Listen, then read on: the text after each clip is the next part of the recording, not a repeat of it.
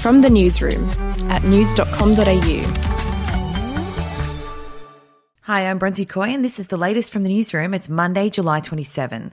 Well, we start in Victoria, where defence personnel and around 4,000 retired nurses and midwives are among the new army of healthcare workers putting up their hands to fight the coronavirus second wave. 200 off-roster paramedics and third-year students will begin helping with contact tracing, along with 16,000 health workforce members who've expressed their interest in working on the response.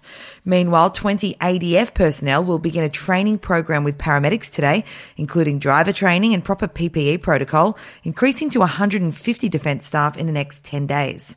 It comes after Victoria recorded 459 new cases and 10 deaths yesterday. The state now has 4,233 active cases, 560 of which are in the aged care sector, with 381 among healthcare workers. To New South Wales now, and a second Thai Rock restaurant in Sydney has been hit by COVID-19 as cases connected to the Southwest Eatery continue to surge. An isolation warning has been issued for anyone who attended Thai Rock in Potts Point after a staff member tested positive to coronavirus.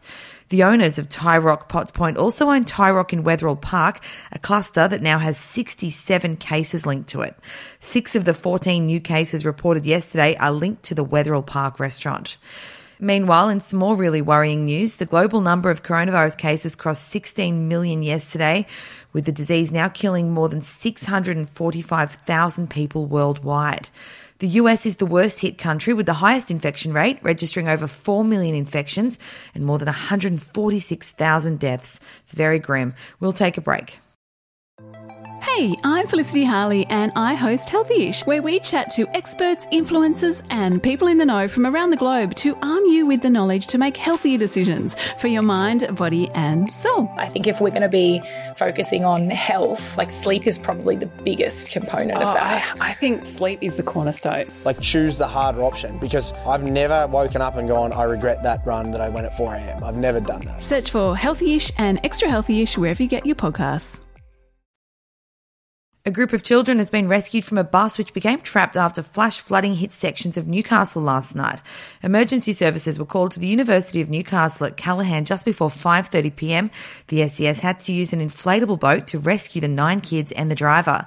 In other news, Donald Trump's niece has delivered a brutal assessment of the US president, explaining her uncle is the most dangerous man in the world. Speaking to 60 Minutes last night, Mary Trump doubled down on her opinion of the divisive president and said there was too much at stake for her to stay silent. Have a listen. We're talking about somebody who's quite unstable because he's completely out of his depth here. The more pressure he's under, the more cornered he's going to feel and the more he's going to lash out. And that's what we need to watch out for in the next few months. And finishing up with some entertainment, a self-confessed geek from Victoria with pet rats has stolen the show on the opening night of Australian Ninja Warrior. 28-year-old Jake Baker, dubbed Ratman by host Ben Fordham, was easily the most memorable contestant featured in the premiere. Here's why. I don't know how many other ninjas are going to be dungeon masters or rat dads.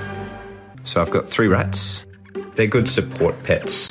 Extremely stealthy, and they're really good at balance. So, yeah, maybe I could channel the rat vibes when I'm on the course. And he wasn't just a hit with viewers, he also managed to complete the course with ease, finishing 4th overall and advancing straight through to the semi-finals. That's it from the newsroom. We'll be back with another update this afternoon. Your headlines from news.com.au. The podcast Faith on Trial looks into Hillsong, both in Australia and the US, and takes both the listener and hosts on unexpected twists and turns in the story of Brian Houston and the Singing Preachers. There are 2 incidents involving Pastor Brian. The Australian journalists uncovered a litany of alleged criminal behavior in the megachurch. Financial gifts were being given to the leaders of the church. Listen to Faith on Trial Hillsong ad-free on Crimex Plus on Apple Podcasts today or wherever you get your podcasts.